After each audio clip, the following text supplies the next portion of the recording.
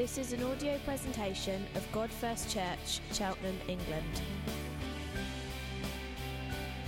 A community of Jesus followers, worshipping God first, proclaiming God first, and together living God first lives.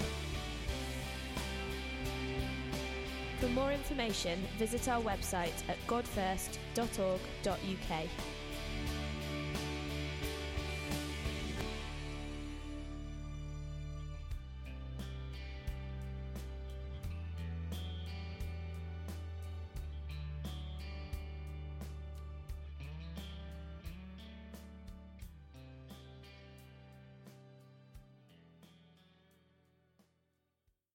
Okay, it's really great to have you with us. Particularly welcome if you're visitors. Really good to see you. We're doing a series called Mission with Jesus. And 2 weeks ago, I looked at John the Baptist, to the baptism of Jesus. And then last week, my friend Dan from the States, he looked at Nathaniel, the skeptic. So today, we're going to look at the religious insider. We're going to look at a guy called Nicodemus, who's a religious insider, religious part of the ruling elite. And then next week, we're going to look at the total opposite. We're going to look at a Samaritan woman who's a total outsider. So that's where we're going. Okay, right. Back in 2003, there was a song called Where is the Love by the Black Eyed Peas. Does anyone remember that song? What a great song. And one of the infamous moments in my ministry was that we did a wedding in the church that I led in Manchester at the time. And the guy who was getting married was a bit into his rapping music and stuff like that. So what happened is that we'd got the video of the song wrapped up, you know, where is the love, Father, Father. And what happened? It didn't work. So here we are at this person's wedding. The whole wedding talk's based on the song Where is the Love, and it didn't work. So what they did is basically there was a general furore in the congregation, and I rapped the whole song. But not today. Never again. But it's interesting, the song starts with, what's wrong with the world, mama? Do that, mama. Mama. What's wrong with the world, mama? And it ends with, Father, Father, help us, send some guidance from above, because people got me questioning, where is the love? And then it finishes, something's wrong with the world, yeah. Something's wrong with it, yeah. Something's wrong with the world. I've really lost it, haven't I, over the years? I mean, I was Will.i.am then, and now I'm Will Nobody do it better. The question, what's wrong with the world, is everywhere, but you probably never headline it, what's wrong with the world. You talk about it in Parliament, refugee crisis, you talk about it around pubs, you talk about it around your dinner table, you talk about it all those places, but actually you never really headline it, what's wrong with the world, but all the time you're questioning, something's out of kilt. What's wrong with my family? What's wrong with my relationships? What's wrong with these things? You're asking what's wrong with the world, and often we can't even agree on the diagnosis. Very rarely, if we went round here, or you went round in the streets and said, what's wrong with the world, most people wouldn't give you the same diagnosis. You know, different political parties might give you different things. They might say it's laziness or greed or whatever political spectrum you are. And much less do people agree on what's the cure. But that question, what's wrong with the world, is kind of resonates around. And it's not a question that's new.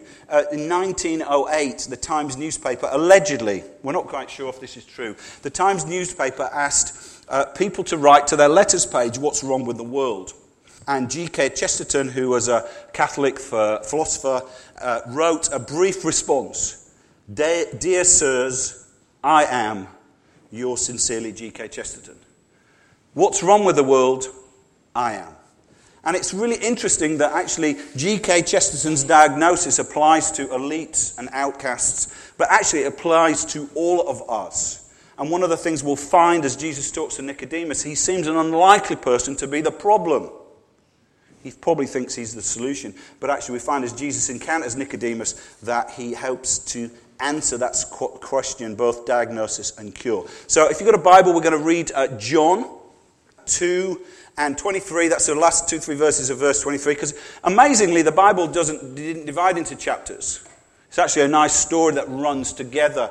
And sometimes you miss something when you don't get the full chapters. So, verse 23, and while Jesus was in Jerusalem at the Passover festival, many people saw the signs he was performing and believed in him. And it says he did not need the testimony of any man. No celebrity endorsements, for he knew what was in each person. So this is following, obviously, all the miracles and the stuff he's doing at Passover. And it says, and there was a Pharisee, a man named Nicodemus, who was a member of the Jewish ruling council. He came to Jesus at night and said, Rabbi, we know you're a teacher who's come from God. No one could perform the signs you are doing if God was not with him. Jesus replied, very truly I tell you, no one can see the kingdom of God unless they're born again. How can someone be born when they're old, Nicodemus asked? Surely they cannot enter a second time into their mother's womb and be born. Jesus answered, very truly.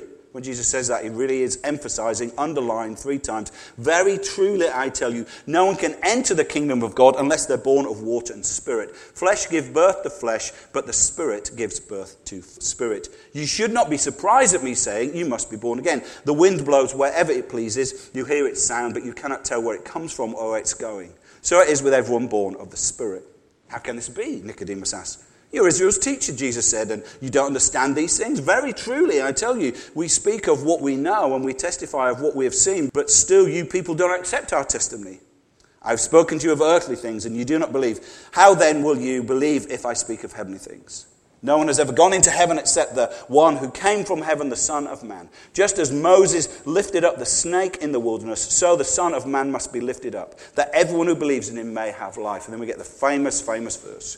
For God so loved the world that he gave his one and only Son. Whoever believes in him should not perish, but have eternal life. For God did not send his Son into the world to condemn the world, but to save the world through him. Whoever believes in him is not condemned. But whoever does not believe stands condemned already, because they have not believed in the name of God's one and only Son. Father, we pray as we look at these iconic verses from this encounter with an elite religious professional.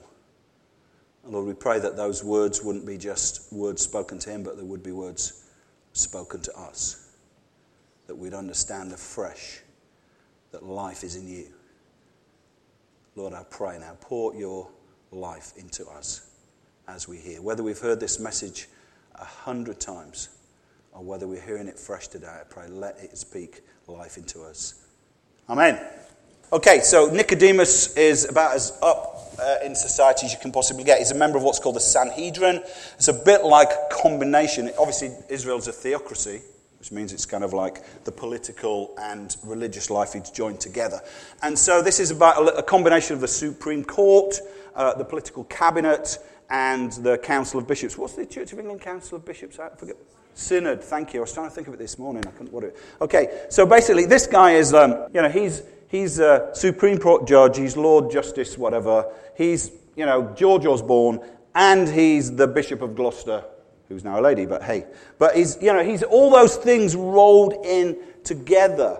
And the Sanhedrin composed of about 70 men, and it was the kind of religious and political body of Israel. So this guy's a big deal. The high priest served as the president of this council, the Sanhedrin, and people who were on the Sanhedrin were expected to be both influential and wealthy, but also to know the Old Testament. They were often scribes or Pharisees who knew the Bible really well. Now it's interesting that John records that Nicodemus came to Jesus at night. Even at this early stage, Jesus is incredibly controversial. His ministry hasn't been going very long. He's been baptized. He's been tempted in the desert. He's turned water into wine in John's narrative. But then actually really early on in John's narrative, Jesus has literally turned over the tables. He's gone into the temple and he's said, this is not right. He turns over the tables and said, this should be a house of prayer. You've made it a den of thieves. This is going to hit the papers. If Jesus wasn't famous when John the Baptist baptized him, he's certainly getting a reputation now. And then to add to that, he starts to do miracles around the Passover. Suddenly Jesus is in everybody's attention, and I suspect that the Sanhedrin have said to somebody, who's going to find out who this guy is? And Nicodemus, whether he was interested and said, I'm quite interested, I'll go, or whether the Sanhedrin said, just go, and would you find out about him? He goes. Now, obviously, he's a savvy politician. He doesn't want to be snapped by the Daily Mail, meeting this controversial figure. I mean, Jeremy Corbyn does that kind of thing. He doesn't care. He'll be on the marches. He doesn't really mind. But most politicians are careful what they say. And so, therefore, he kind of goes at night and meets Jesus under cover of darkness. And he asks him the question. He's very courteous, respectful. He says, Rabbi, we know you're a teacher come from God. He's not suggesting that he's actually God himself come to earth, although Jesus underlines that later in the passage. He's just saying, you're a prophet. You're kind of like John the Baptist, but we don't know who you are. He says, for no one could perform the signs you're doing if God was not with him. And it's interesting, he calls him rabbi. Nicodemus would have been a rabbi. He's probably been to theological college. He's well-trained theologically. He knows what's going on. And he would have, to call Jesus a carpenter who never had theological training, well, Nicodemus is scoring some points here. He's actually showing understanding that Jesus has got some truth to tell. And actually he's saying you do the miracles from God, which is a lot better than some of the people in Sanhedrin, because they said Jesus is doing the miracles by Satan. So actually Nicodemus is actually a pretty good guy. He's courteous, he's respectful, he's inquiring, he's asking questions. But basically he is really asking Jesus to prove himself to the establishment, to lay out his credentials. He's kind of asking, who are you then? Now, it's really interesting. In our society today, people are no different. If they want to inquire about Jesus, basically they want Jesus to prove themselves to us. They want Jesus to... So, I've often said, well, if you pray, God, will you reveal yourself to me, that Jesus will do that. And sometimes he does that. But really what we do is we'll often sign up for alpha courses, or we'll sign up to find out about Jesus. But really what we're going there is we're going to say, come on, Jesus, you prove yourself to me.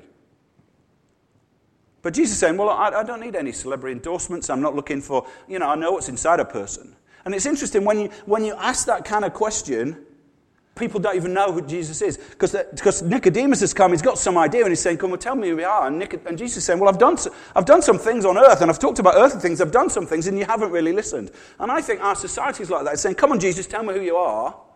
But never really finds out. It never really investigates. I found this shocking the other day.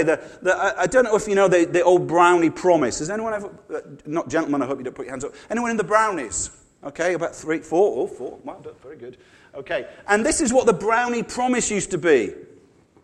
It says, I promise that I'll do my best. It used to be this. To love God, to serve my queen and country, to help other people and keep the brownie guide law. And actually, people think that must be the gospel, isn't it? Well, basically, what it is, to be a good Christian is, well, you do your best.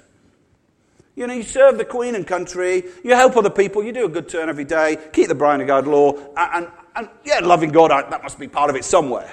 Yeah, and we get this kind of wishy-washy brownie guide kind of Christianity, and nobody really knows what it's about. In fact, the brownies have made it even more wishy-washy. Do you know what they've taken out and added? Just for political sake? They've taken out love God and they've said, be true to myself and develop my beliefs. And I think that is the kind of what people think Christianity is about. Yeah, just love God. Just be true to yourself. Do your best. Do a good deed every day. And we're saying we want to investigate about Jesus, but we never really find out what does he say. So you get the media saying, oh, a Christian wouldn't do that, or a Christian wouldn't do that, or a Christian wouldn't do that. Because they've got this idea, it's just like the brownie guide. We'll just be nice to everybody. But actually, when you decide to investigate Jesus, what happens, shockingly, frighteningly, is that he starts to investigate you. You think, I'm going to find out about you, Jesus. But actually what happens is very, very quickly the question's turned on you. You say, who are you, Jesus? And he turns it and says, no, who are you? What are you like? What's in your heart? Not who I am, who are you? And that's what happens to Nicodemus. The question spun around on him very, very quickly. The question bounces back on him. So Jesus is facing this guy from the religious establishment, this guy who basically should say, look, I'm high enough up in this society for you to tell me who you are. Don't you understand my position? I've been very courteous and nice, but now tell me who you are. Jesus flips it over and said, let me tell you about you. And he says this very, very forcefully. I tell you very truly, underlined 3 times, highlighted. I tell you truly, I'm not lying. It's funny, I've got a friend who said, to be honest. And I think, what does that mean? Do you lie normally?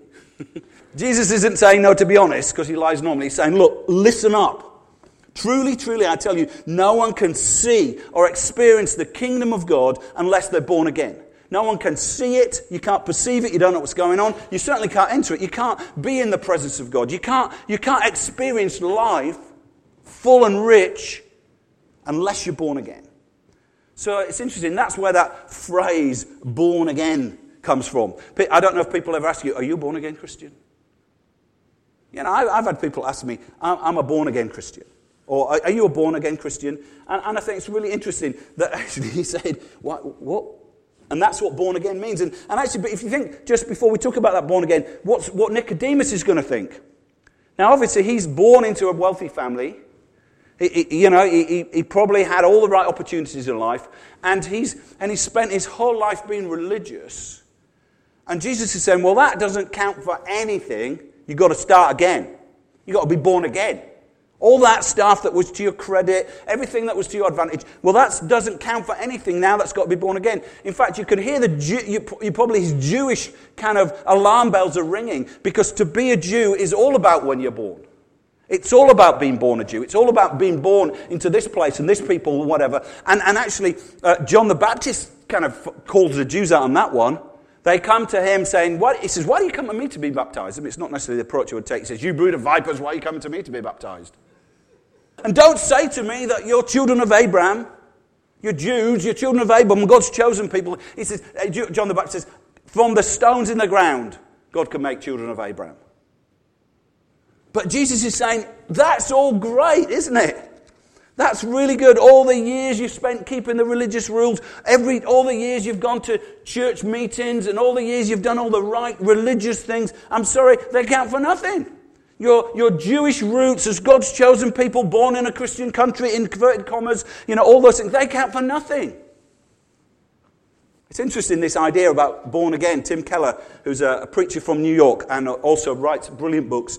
If you can pick up any of his books, really like it. He leads a church called Redeemer, engaging with very, very secular New York culture.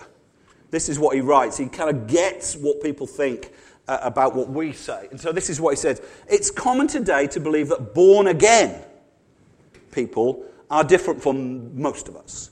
More emotional or more broken. That they need a dramatic turnaround to get them on the right path. We can imagine that they've done something bad or so weak that only a seismic change in their life will help them.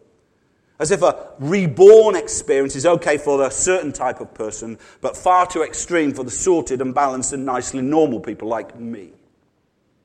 I mean, he's so good, Keller, isn't he? Because we think, a born-again experience, well, surely the drug addict, he needs, or she needs a born-again experience. The prostitute, she needs a born-again experience. The woman who, as we'll find out next week, who's had 5 husbands, she needs a born-again experience. But us religious people, we're just doing fine, aren't we?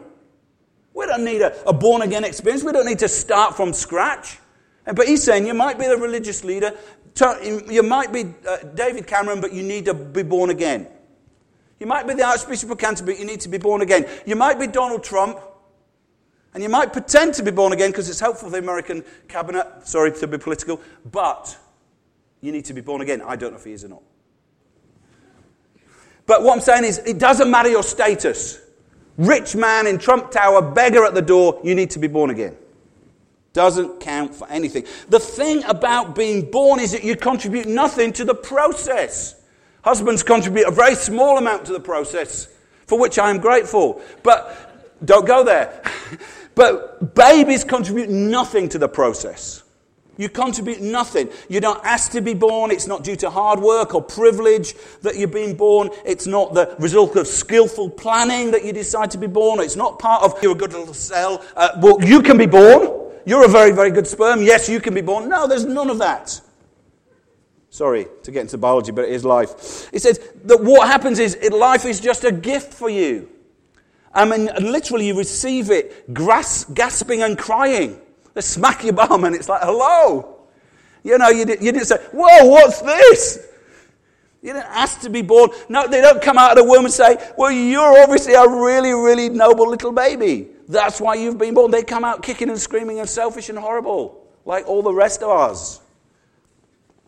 And Jesus is saying that's how you receive the life of God. You don't earn it. It's not due to careful planning or moral behavior. Nicodemus, it's nothing to do with your good birth or whatever. Actually, this comes for free. And that's incredibly humbling for somebody who's at the top of the tree and incredibly empowering for somebody who's got nothing.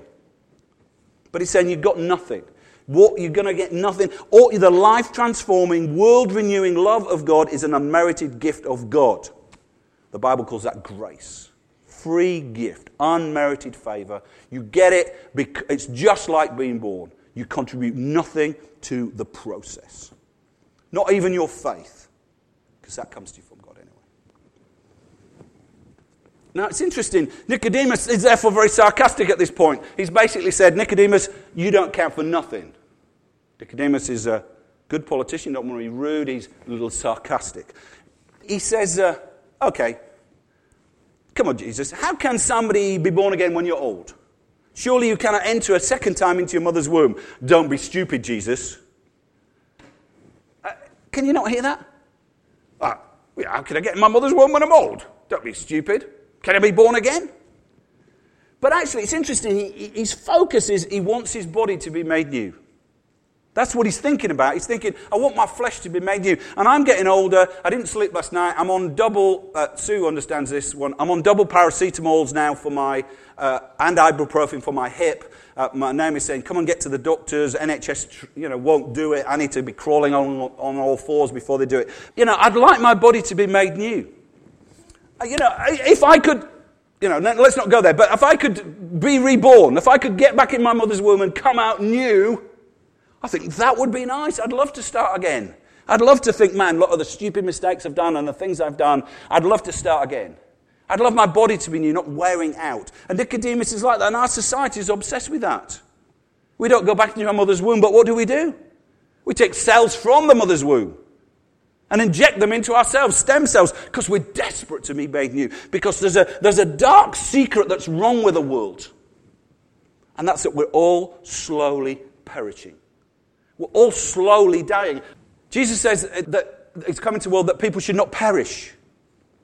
The problem with the world in Nicodemus' eyes is that we're all slowly dying. We're perishing. I'd like to be made new again. I'd like to keep all my status and my money, but I'd like my body to be made new. But the thing is, there's this thing called death. We don't like to speak about it, do we? So we had some friends, and Naomi and I were writing a card and thinking, I don't know what to put on the card. You don't put much sympathy at the recent death of your, do you? Because it's death. It's like a word you daren't spoke. So we say, there's 110 euphemisms in the English language for death. Because there's something about death that feels like shouldn't be spoken, as if it's an intruder into the world, and we don't like to mention it's here. Because the truth is, from the very first moment of the Bible, when people decided, when Adam and Eve, our first parents, chose to look for life in something other than God, we slowly started to die. And the Bible calls that what? It's a little word, 3 letters. We don't speak about it much. Sin. Now, it's funny, if you mention, Tim Keller helped me here, I'm not quoting him, but I'm using his ideas. He says, when you mention the word sinner, sin or sinner, it's loaded with cultural baggage. If you're a visitor here, you think, oh no, it's one of those churches. They love it. They love it. They love to get up on their high horse, climb on their moral ladder. There he is. He'll stand up on the stage and he loves to point the finger at you lot and say, you know what? The trouble with you is you're all sinners. Full of sin.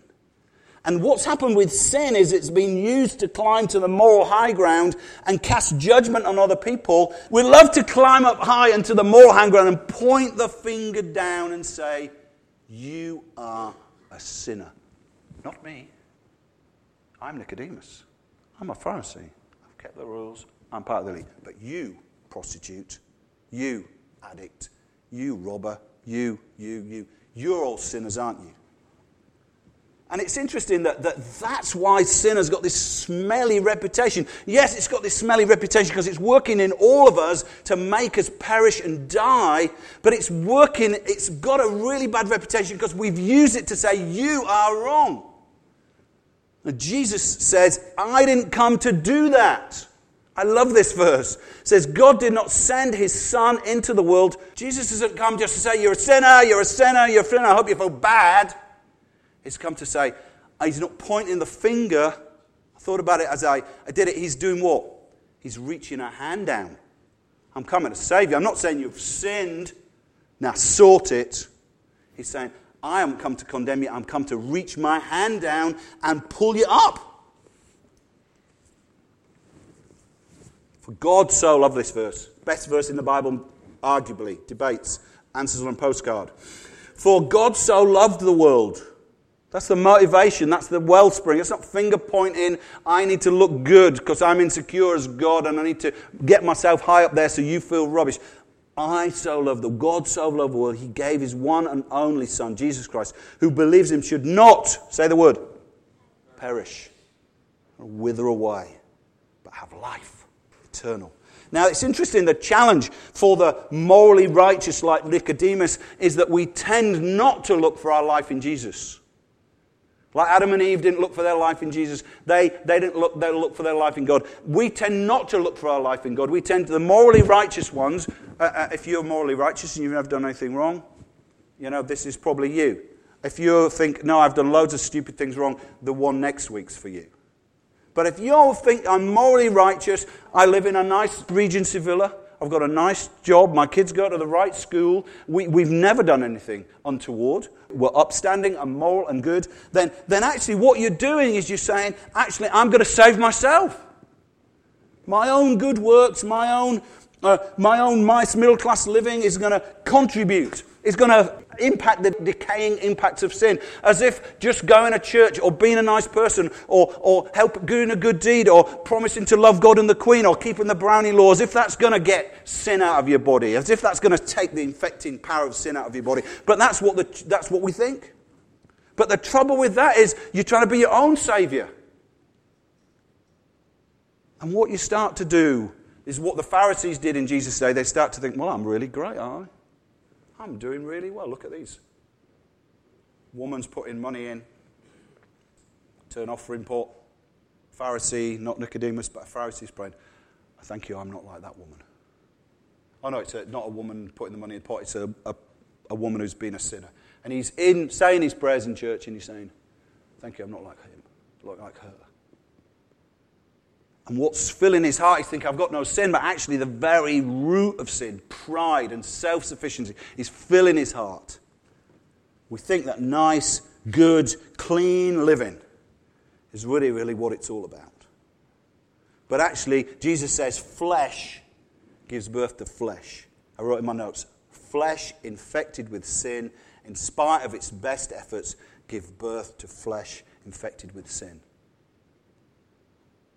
That's why my kids have got sin. Because mine were infected with sin. And I've had it from those beyond me. And we've had it all from Adam and Eve. We can't do anything about it. Jesus implores us, we must be born again. The old must go and the new must come, says Paul. So how can this happen as I get to finish? How does it happen? How can you be born again? You need a new start, to start from scratch, not trust in your own good will and works. Jesus says, flesh gives birth to flesh, but spirit gives birth to spirit. When a person's born of God, the very life and love of God flows into them by God's Spirit. That's what we saw at Jesus' baptism. We saw Jesus was plunged under the water. And as he comes up out of the water, heaven is opened. A voice from heaven says, this is my beloved Son. And the Spirit of God descends on Jesus. Now that's a picture of what's been happening for all eternity. But actually when you become a Christian, you get to, as it were, stand there.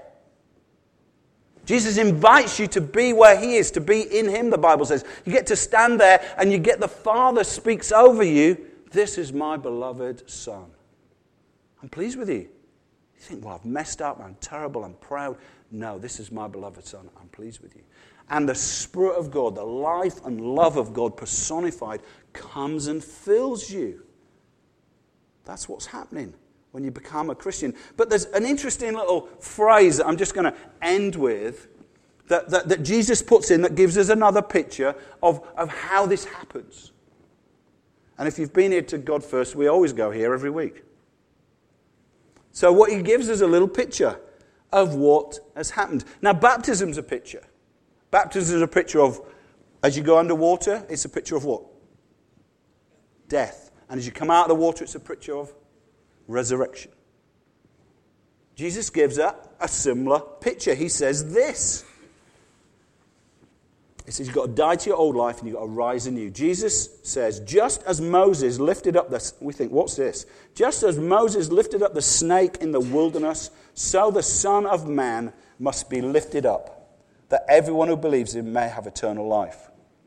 And that's interesting. Actually, Nicodemus, you probably haven't got a clue about this story. Some of you clever people have, but don't get proudful.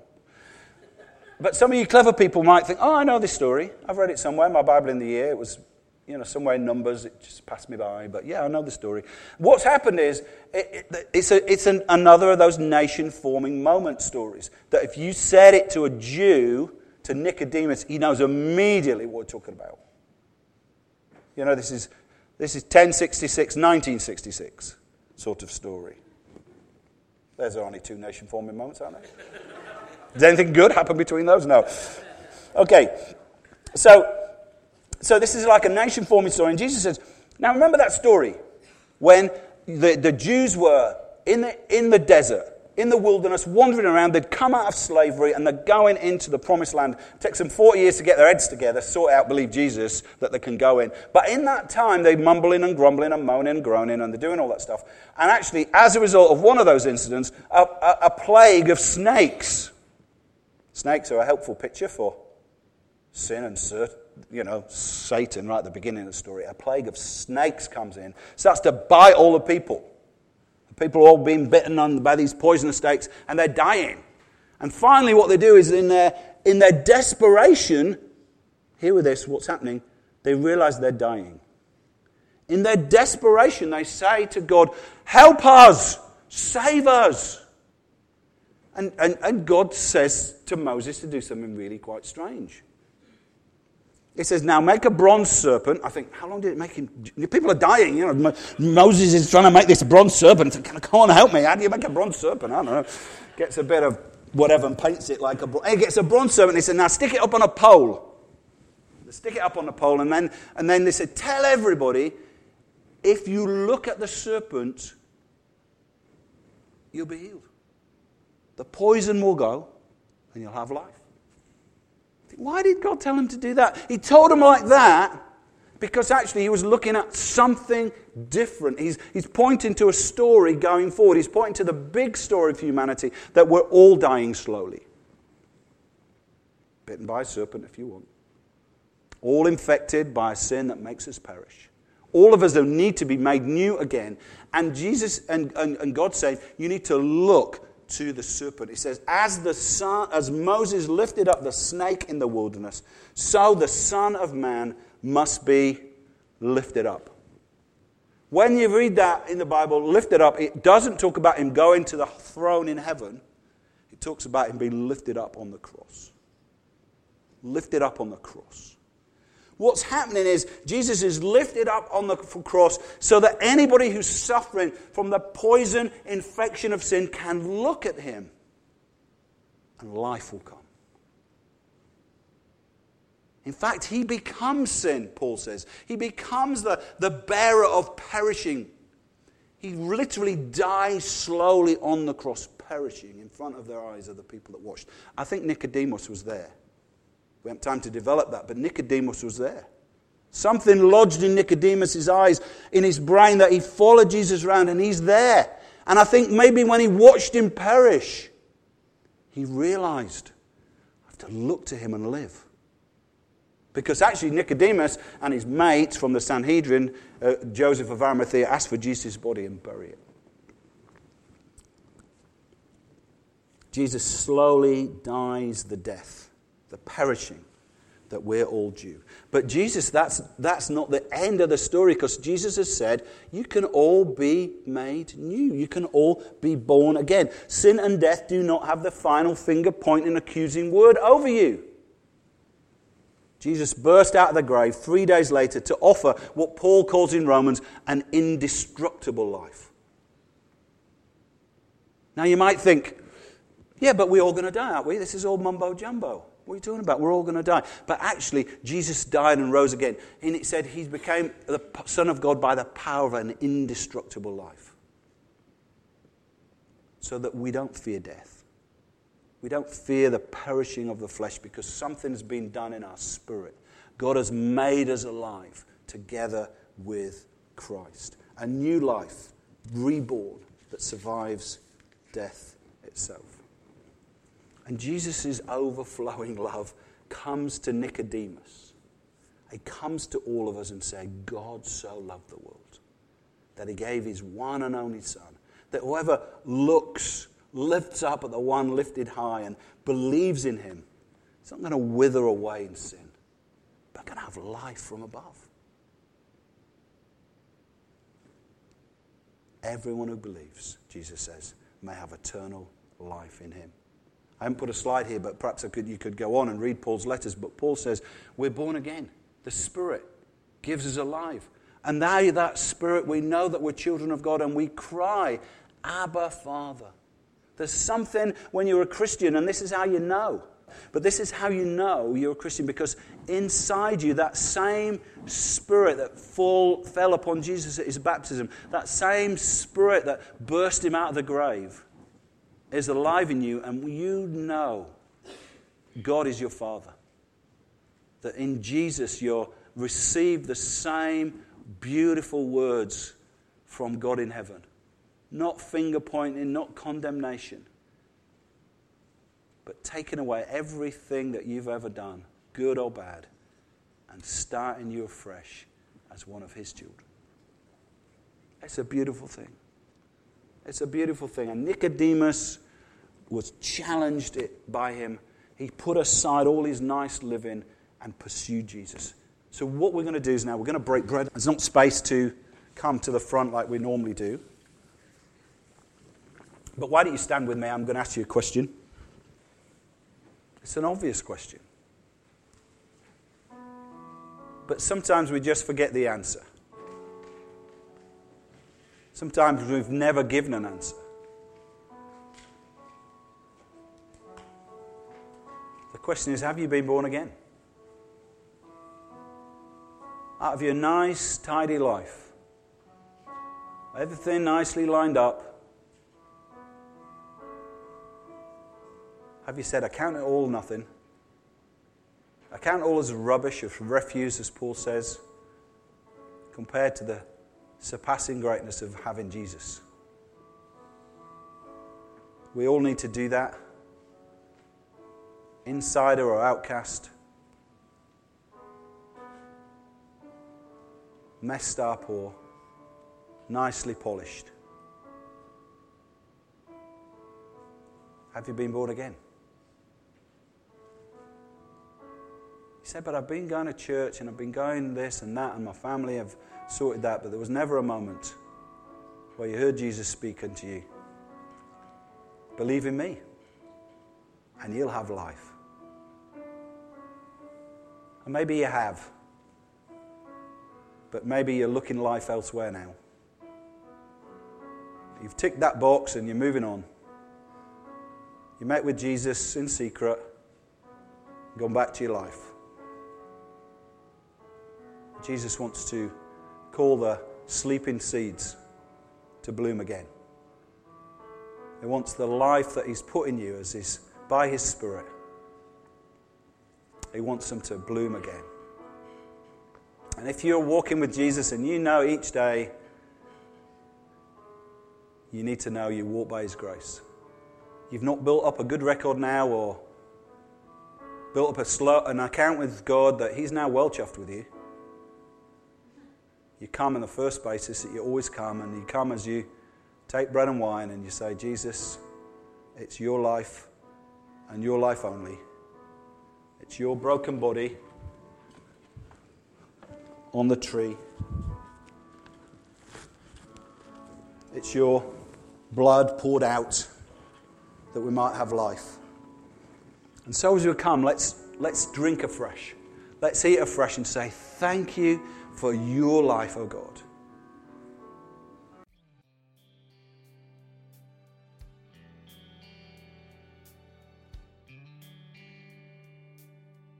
For more information, visit our website at godfirst.org.uk.